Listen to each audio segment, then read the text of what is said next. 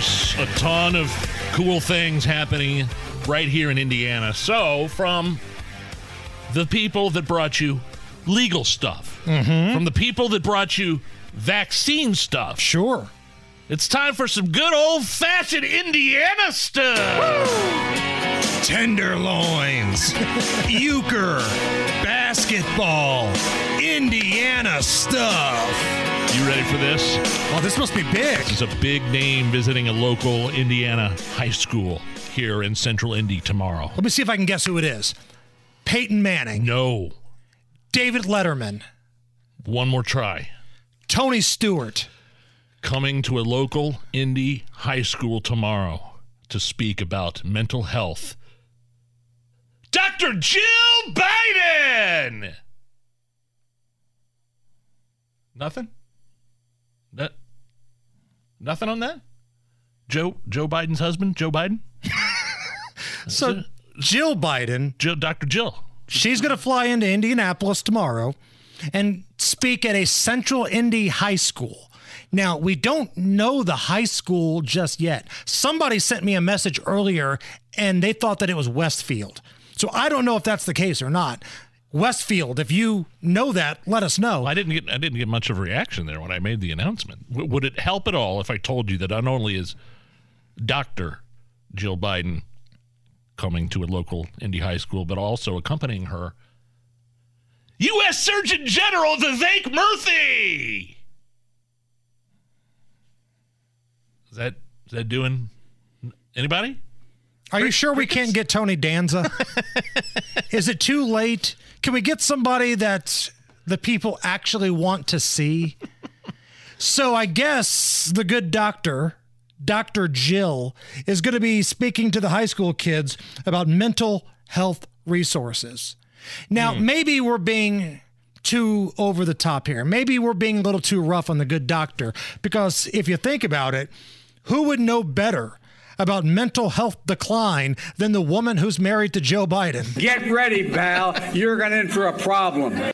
I mean, if anybody in this country can talk about, the signs, what you do when you first see it, it's got to be her, right?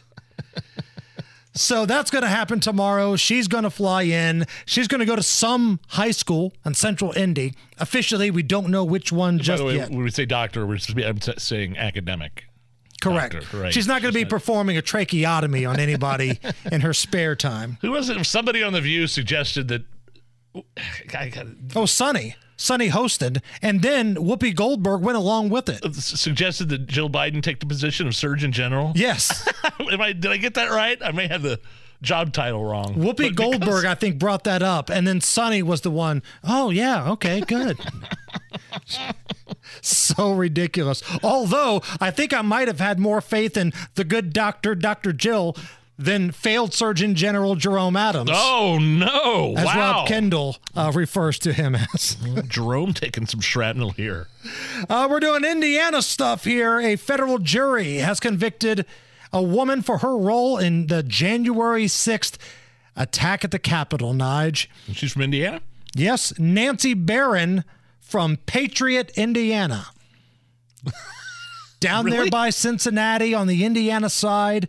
Nancy Barron from Patriot, Indiana was not charged with participating in any violent acts that day, but she was found guilty on a lot of trespassing type of stuff. Parading, demonstrating. Right. Entering a restricted building. So she'll probably only be sentenced to 4 or 5 years in prison then.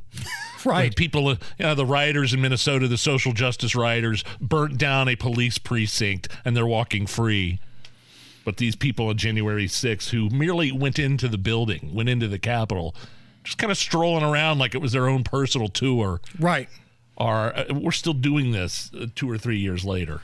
The FBI said they found multiple photos and videos of Barron inside and outside of the building. So just by virtue of being inside that building but not committing any violent acts, that was trespassing and because people come into the Capitol, protesters come into our Capitol all day long, whether it's transgender issues or pro-choice people screaming at politicians. Is that the way it works? And get Barron it. contacted the feds the day after to let them know, yes, I was there. I'm willing to come in. I'll turn myself in. I'll answer any questions. Didn't get hit with anything about violence, but these are the charges that she was hit with. Disorderly or disruptive conduct in a Capitol building, entering or remaining in a restricted building, parading, demonstrating, and picketing inside of a Capitol building. Well, we don't know how long she should only spend 6 or 7 years in prison then, right? And then you think about the dirtbag that killed the Marion County Sheriff's deputy here in Indy. That was a violent, just piece of human excrement from the very beginning. Boy, he was right back out on the streets the first time he got in trouble. Oh, yeah. And I know there's a difference between federal and state. I get that. But look at the justice system as a whole in our country.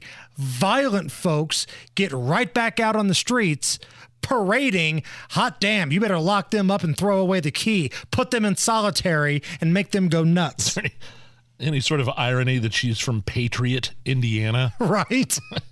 Patriot. I had to look it up. It's, again, down in the southeast part of the state on the other side of the river, kind of by Cincinnati.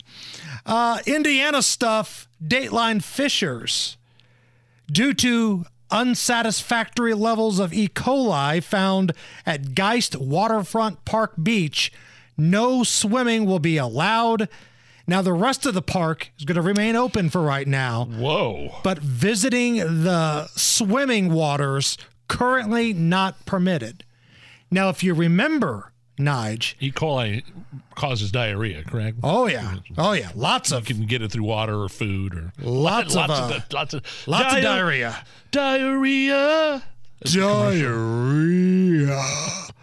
But these are the same people. When this park was just opened up, remember, they said, if you're not from Fishers, you have to pay $50 to come here just to see the beautiful sights of this water park. Trying to keep all the riffraff out, huh? You hillbillies from Whiteland, you white trash idiots from Beech Grove, you got to pay $50 to come here. Well, guess what, Bal? Lick Creek and Beech Grove's doing just fine. No E. coli in there.